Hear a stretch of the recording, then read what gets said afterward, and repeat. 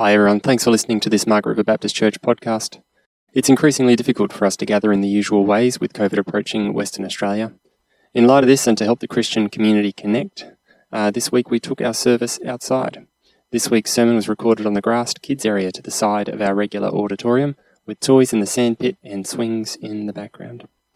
Along with this, there was a slight technical issue, and so we want to apologise in advance for the poor quality audio.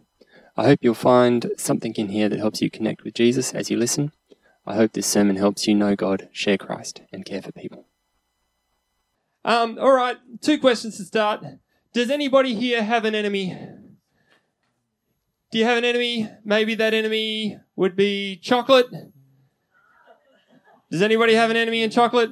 Does anybody have an enemy? Maybe it's your boss. Maybe it's your boss, yeah? All right, second one. Does anybody have a bad habit? Stick your hand up, you got a bad habit. All right. Prayer and counselling for you guys after the service. For me, it's chewing my nails. Let's be honest, if I'm working in the garden, then of course there's all black under it. I don't go for it. That's just gross, right? But then other times I'm sitting at the computer typing away and, just starting to fret a little bit. What's going on with my life? Just a little. And then before you know it, the end of the week is here and I've got no nails left. What is it that makes me chew my nails? Maybe it has to do with the other question that I asked.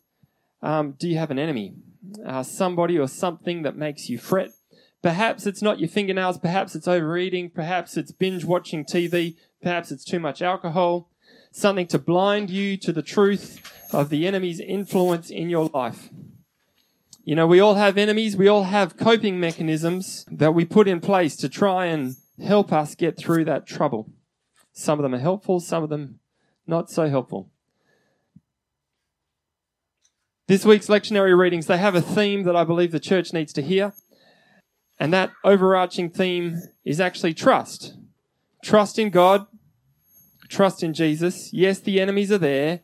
But Jesus has some word to change our mind about how we deal with these problems that we're faced with. The 3 points that I want to bring home today as we have a look at today's text, the 3 points, we're going to be looking at judgment, we're going to be looking at our enemies, and we're going to be looking at trust. 3 things: judgment, enemies, and trust. We're going to jet through our service, J.E.T. We're going to jet through our service today.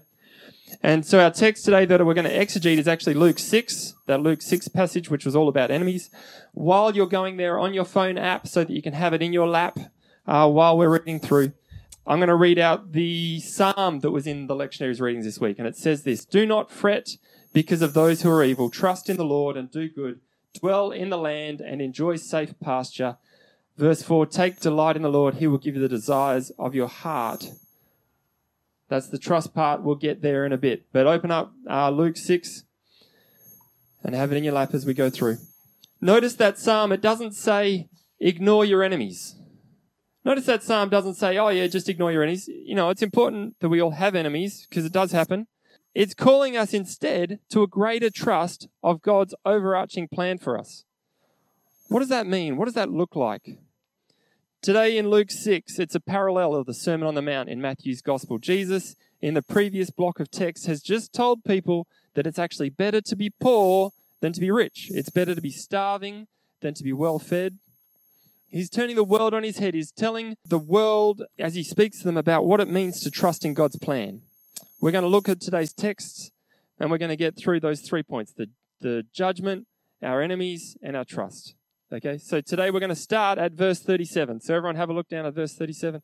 It says this, Luke 6:37, "Do not judge, and you will not be judged. Do not condemn, and you will not be condemned. Forgive, and you will be forgiven." Did anybody get to share stories about their enemies while I shuffled you all earlier? Yeah, I've got one now. My story that I've got is about when I was working with my dad up in Perth. That's 3 hours drive away for those online listening to this. We have a dream. Me and my dad had a dream to be able to train young people in the art of piano restoration. I'm a fairly handy guy. I love music, so we were going to do that together. I had experience in the training realm. My dad has experience in the piano industry. And so by the end of 2 years drive in, drive out with him, it actually became clear that our goal to create this next generation of technicians, it wasn't actually going to come about. It wasn't going to happen. We had a meeting where our judgments on the issues, they came to be laid on the table. This is that hard, pointy bit. Was I an enemy with my dad at that point? Well, yeah. But actually, it was hard in my life. So, yeah, he was my enemy at that point. We had a meeting. Our judgments came out. This is what I perceive of what's happening in our relationship. And I'm going to lay it all out on the table. And I had my judgments. He had his, like cannons lined up, pointing at each other. I told him that he had taken his eye off the goal and of why I started working. He needs to re-engage with the dream. Judgment. Blammo. Socked him with that one. In response, he told me that I wasn't giving enough. You're not around enough, and blammo back at me. It was an intense discussion that we had that day. This is actually really deep stuff, and I'm making light of it because I don't want you to sit with the depth of it. But the final word was that I was unable to give any more time to that business as my duties to my home and my family were more important than what was needed for that business. And so it all fell apart from there. Hindsight is an amazing thing. As I reflected on that job and my time there, my dad's goal to start something new, my desire for him to be more engaged in training, this was laughable from his position. He had already sacrificed so much to get to the point that he was. And I was judging him, not knowing what he was already carrying, what he had already sacrificed to get to that position. And he was actually judging me. He wanted more from me than what I could actually offer him. Our text today uses these words, judgment, condemnation, pardon. All of these words, they would have been really common to Jesus' audience. Mostly because it reflects this idea of atonement for them. Atonement, at-one-ment, to be at one with, to be as if there wasn't actually a problem in the relationship at all, as if nothing was wrong. A Jewish person would know these words, judgment, condemnation, and how they related to the Jewish culture because they actually have a holiday for it. They have a whole holiday just on atonement, and it is called Yom Kippur. Anybody heard of Yom Kippur? Yeah, some people. I think that would be a great thing for us to do, but in Leviticus 16, if you wanted to flick the Day of Atonement, you don't need to. If we were going to do it this year, and if we were Jewish, it would be sometime in October. Those Jewish people, as they follow this Day of Atonement, these days, this is what they do. They spend it in fasting. They don't eat anything. They go to church 5 times to pray. They abstain from touching one another. They hang away from each other, and they don't do any work. But in the beginning, Leviticus 16, what we actually read about in the Bible, it looks a little bit different. Hey, kids, do you want to come on up here? Come around this table for me. I know you want to keep playing, doing whatever you're doing, but come over here. I want to show you what Yom Kippur is, or the Day of Atonement is, in Leviticus 16. Come and check this out. I've got a little llama here. Everyone see my llama? Come around this table. Oh, you can't hold it. No, that's for me. I want to hold it. Oh, okay. What have I got here? Here we go. I've got our verse. Do not judge, and you will not be judged. Do not condemn, you won't be condemned. Oh no. I have a little goat here. This is Jimmy. This is the other goat that I have. This is a goat, and I'm going to call the llama a goat for the moment, okay? There's a goat. So what happened in Leviticus 16, if you were all the way back in the Jewish people, and they had the Day of Atonement, what would happen is they'd take a bull, and they would kill the bull, and then they would use the blood, and they'd throw it all around the temple, and they'd let the man go into the temple because of what the bull had done. And then after that, the more important thing, I think, is that they'd take 2 goats, and they'd have a game of rock, paper, scissors. So, do you know how to play rock, paper, scissors? Yeah? Okay, you can play with Lexi. Okay, play Lexi. Okay, you're going to be this goat, and you're going to be this goat, okay? We get to choose which one we're going to use. Okay, rock, paper, scissors. Ready? Scissors, paper, rock. Oh, we got 2 rocks. Go again. Scissors, paper, rock. Okay, paper. Okay, so this one here has been selected. This one here Unfortunately, he's going to die. But this one here, the priest, after he's killed that one, and, they do whatever they do with that, they say about this goat, they would pray over this goat all of the sins of the people. So all of the sins. So if you had a problem with your mum, you'd say, dear God, we pray that the goat would take the problem that I have away with my mum. I've been mean to my mum. The goat can take this sin away. And then there might be another problem, like I stole something the other day. Lord, God, we ask that you would put the blame for me stealing something would go on this goat. And then they would take this goat and they would lead it all the way outside the camp, all the way outside, and then they'd let it go. They'd let it go into the wilderness. And can you imagine how good that would be? Okay, so you've done something bad to your mum or to your dad, and you put it on that goat, and then the goat carried it all the way from the camp, which meant that you and your mum could be okay again. And it meant that you and the guy that you stole something from would be at one with. You'd be okay with being with that person. Does that make sense? Cool. Okay, go hang out a little bit more, and then we'll come back. We'll talk a little bit more in a little bit. Okay, so does that make sense? A great symbol, a great metaphor for allowing people to become at one with each other and at one with God. It's pretty simplistic, but I think you get the idea, yeah? Everyone nod? Yeah, still with me? Close enough? Okay. Do not judge and you won't be judged. Don't condemn. That's the verse. Let's get back to it. Wouldn't it be great to sit with your enemy and have a goat take the place of all the problems that you had? And then the goat walked away and you actually had free and easy relationship with that person. How cool would that be? Wouldn't that just be just something just so symbolic of being able to be in free relationship with people?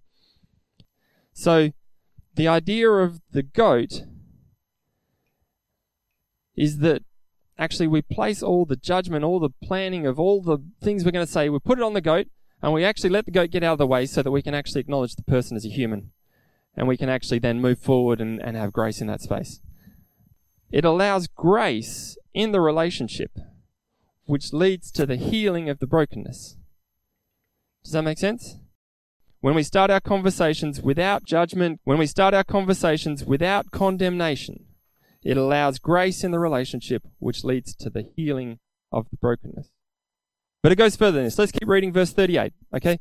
Give, and it will be given to you, a good measure, pressed down, shaken together, and running over, will be poured into your lap. For with the measure you use, it will be measured for you. Okay. All right, let's come back over here, kids. One more thing. This is the last thing I got for the kids today. Who likes cereal? Yeah, I like cereal. Who likes Milo cereal? Okay, do you know that in the old days, when they were dealing things out, they would pour a certain amount, they would use a measure. We could actually say that this bucket that I've got here, this is a measure. And then they would take whatever we pour into the measure, and then they would all be wearing, and you can't eat that yet. Okay. You take the measure, and then everybody would wearing like long roby cloaky things, and they could actually hold it in their robe or cloak. So they'd take it, and then they'd pour it into their cloak, and they'd take it home, and then they'd put it in whatever jar they had. And they didn't have any plastic bags those days. Such a good idea. Such a good idea. Hold it in your shirt and then take it home. All right, anyway. So, let's say, is this a full measure? Tell me when the measure gets full, the bucket. Tell me when the bucket is full. Okay. Is it full? No. Okay, how about now? No, how about now? Is it full? It's actually pretty close. You can stick that one in your mouth, buddy. That's okay. All right, that one got lost. Okay. It's full now, isn't it? Stop. Okay, well, let's just shuffle that over. Okay. Now it's full, right? Is this full? No. Now there's a problem with this, isn't it? Because what happens if we give it a shake? If we give it a shake,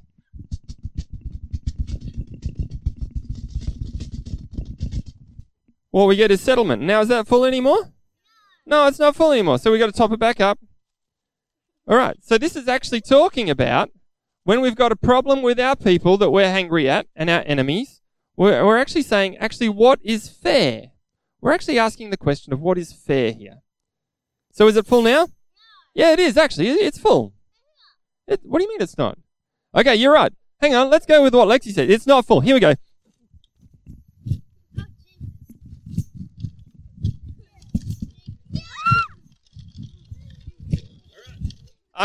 For those that are listening online, I'm crunching the Milo cereal into my measure. All right, now is it full? It's getting pretty close, I think. All right, now, is that fair and reasonable what I just did to that Milo cereal?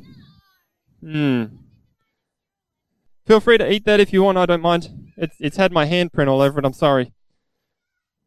Maybe I shouldn't have done that. Anyway, you get the idea. Well, they'll be good for the next 10 or 15 minutes at least. Anyway, hang on, we're just talking about judging people. Why are we talking about Milo, right? Jesus is using this example to see if we're actually being fair. Are we being fair in our fighting? Are we being fair in our desire for the other person to perhaps pull their head in? He's asking here, what is reasonable? What is a reasonable amount? And he's given us this awesome picture. So what you're asking of a person is, of an enemy, is it unreasonable? Do I expect a full measure? Do I expect a normal measure? What is God asking of us? Does God want us to put in a full measure? As a church, we might say, well, God wants us to fill the cup to overflowing every week. But actually, is that sustainable? Is it honoring to God to burn ourselves out, to push it all the way in to do church? I don't think it's right. It depends on what you're sharing as to how hard you pack it in, right? Now, there's something about the Milo, yeah, that's an easy thing to pack in harder. But at some point, the shape of the thing breaks down and it's no longer good for purpose. All of those kids, they're eating the whole kernels. They're not eating the crust that I just crunched down into the bottom. Let's get back into it.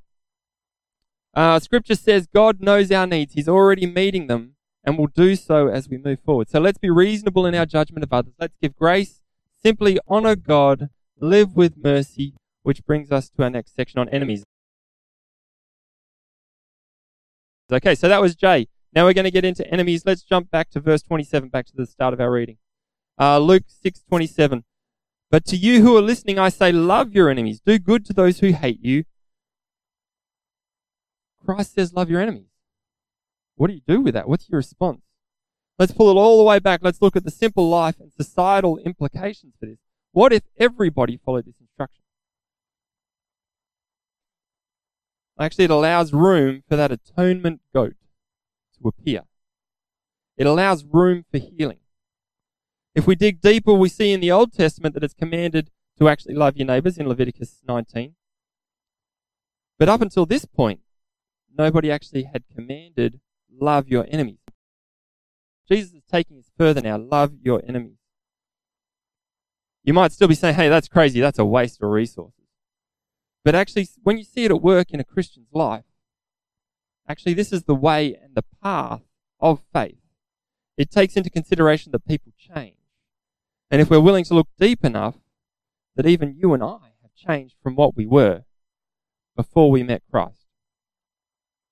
Before we accepted Christ's atonement for us.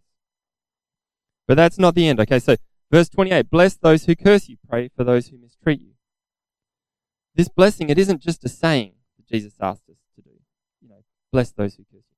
No, he lived it out. On the cross, when they were soldiers, were gambling for his clothes, he cried out, Father, forgive them. They don't know what they're doing. More than this, Jesus expects it of us. And has crept into his discipleship model and into the disciples who are outworking their faith as they follow Jesus.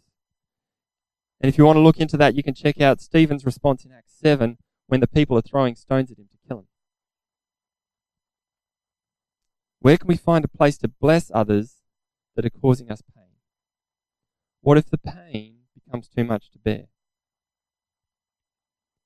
It keeps going. This is hard teaching, people. Verse 29. If someone slaps you on one cheek, turn to them the other also. This right slap, this is the greatest insult in the ancient Near East.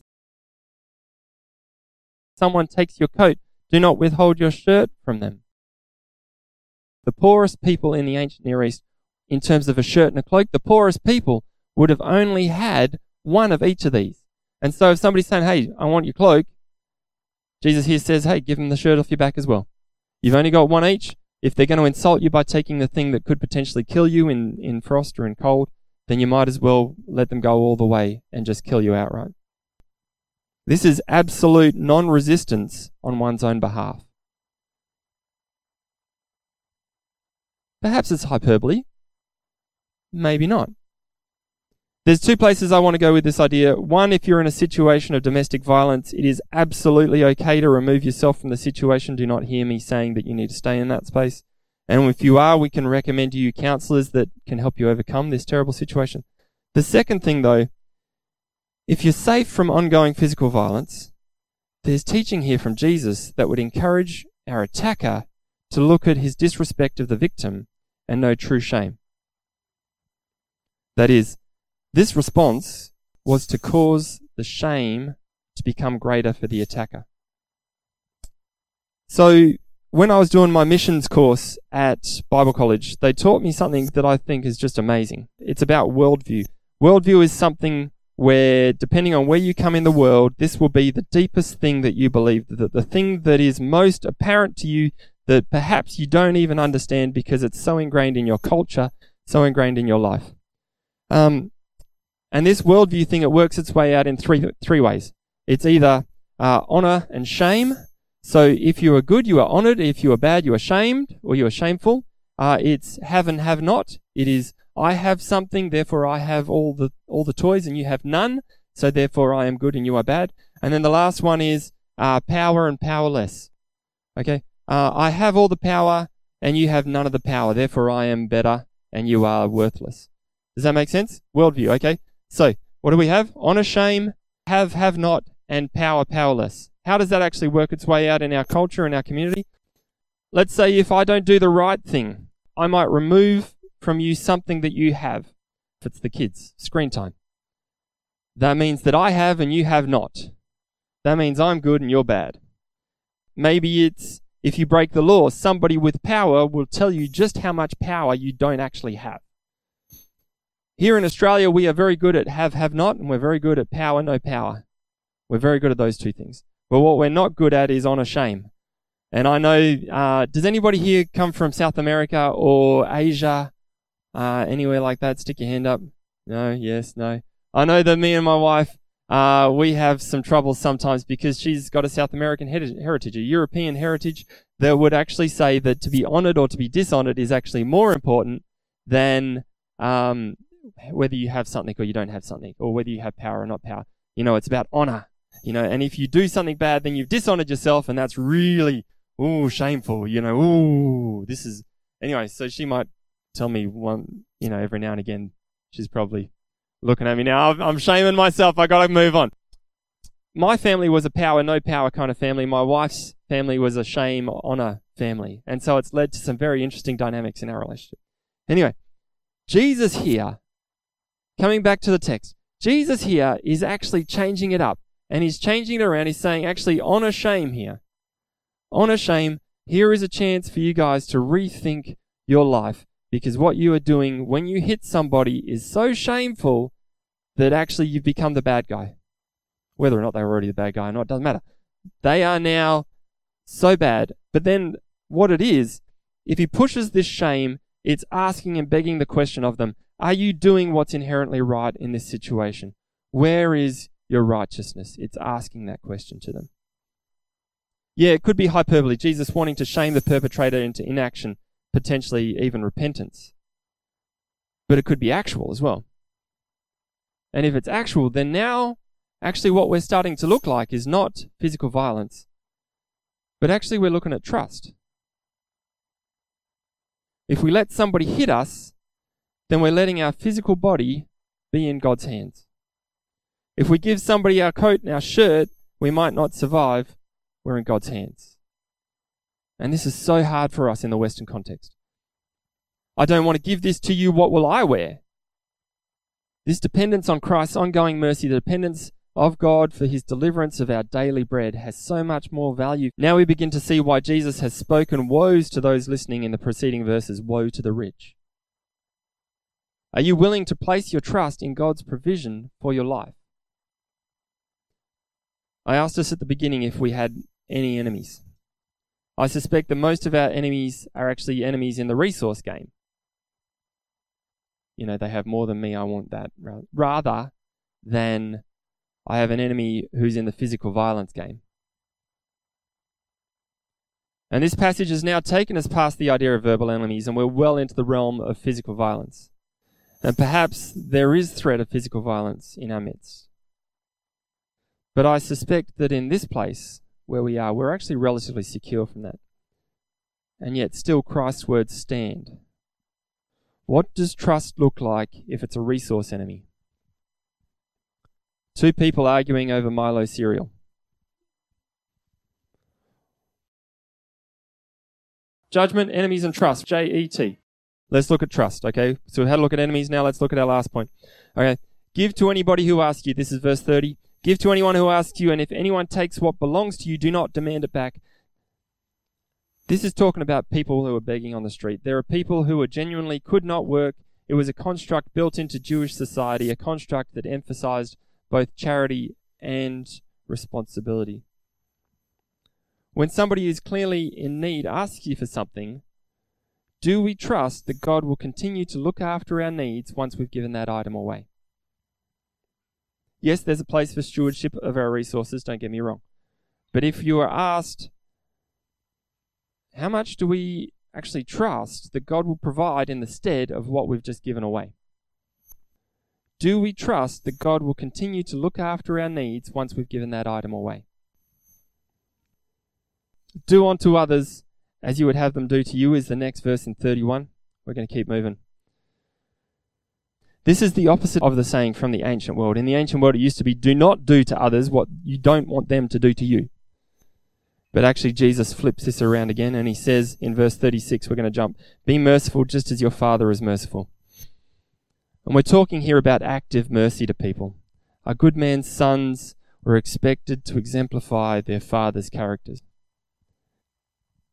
And thus God's children should also act like them. So every human should reflect God's mercy. So human mercy should reflect God's mercy, So human mercy should reflect God's mercy. And so I want to ask you the question this morning. We've talked about judgment, and we've talked about enemies, and we've talked about God's provision. We've talked about trusting in God. Is there somebody this week that you need to offer mercy to as you go through your life and as you go through your struggle? Perhaps the enemy that you talked about earlier with in the conversation time. Let's bring this to a conclusion. Your status now in Christ has moved from being a have-not to a have. Your status has moved from being powerless to powerful. You've moved from being shamed to being honored by God as you accept the atoning work of Christ for your life, as you accept that atoning goat, and you accept it's taken out of the camp. And so because of that, don't live lives that don't reflect the mercy and grace that you've been shown. Rather, live lives that reflect the mercy of God the Father, who looked at the chasm between us and him and made a way through Jesus for us to be reconciled, not only to him, but to each other. He allowed room for the goat of atonement to enter into that room, and then for each of us to talk out our sin, talk out our fleshly desires that get in the way of trusting God and trusting that he has everything under control. Last page. Christians in this place today, Christ is calling you to trust him. In Genesis 43, a famine was approaching Israel. This was in our lectionary readings this week. We had Joseph and his brothers and the story about his mercy on his brothers after what they did to him. God is at work here now in this space working. And God is working now in our society, in our church, in our families. And Christ is calling you to trust him. You might say, well, but Damo, what if I lose money over the coming months or years because I made a choice one way or another? I have to say, God is still in control. What if I succumb to sickness or ill health in the coming months? God is still in control. Romans 8 says, God works for the good of those who loves him, and who have been called according to his purpose. I want to suggest that perhaps it's God's purpose for each of us to be in this place, and this time, in this moment, and he's calling us to trust him. What's more, what are we in church for if not to look past the things of this life? Oh, I'm going to get sick. Oh, I'm going to run out of money. No, we're not in church because we're sowing into our fleshly desires. That's not why we're here. We're sowing into the things of God. We're sowing into our spiritual life, the 1 Corinthians 15 reading that we heard earlier. We die in the flesh, but we sow through our prayers and in our honoring of God. We sow a life that's of the Spirit. When we sow into our spiritual life, we love our enemy even when it hurts us. We exercise our spiritual muscles when we trust God. And finally, we sow into our spiritual life and body when we leave things to God to judge and be judged over.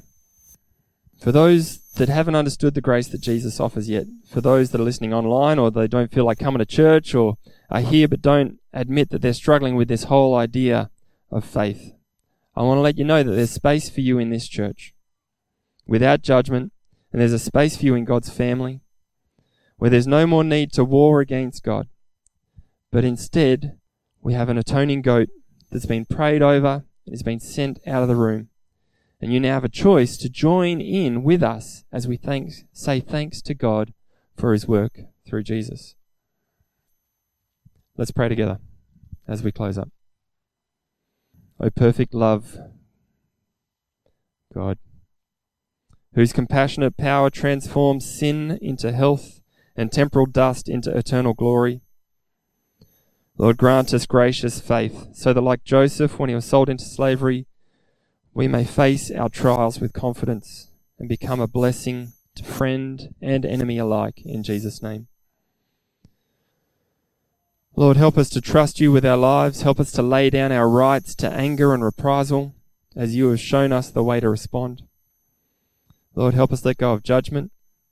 Lord, help us bless our enemies, whether they're a resource enemy or a physical one. Lord, thank you that we can live in this blessed land. Finally, Lord, I ask that you would help us to live out Psalm 37, where it says to trust in the Lord and do good. Lord, help us to trust you. Lord, help us to dwell in this land. Help us to enjoy our safe pasture. Lord, I pray that you would help us to take delight in you. And Lord, we look forward to the desires of our heart being met through you and in you, and through open relationship with you and with others because of everything that you've done for us. We pray these things in Jesus' name. And everybody said,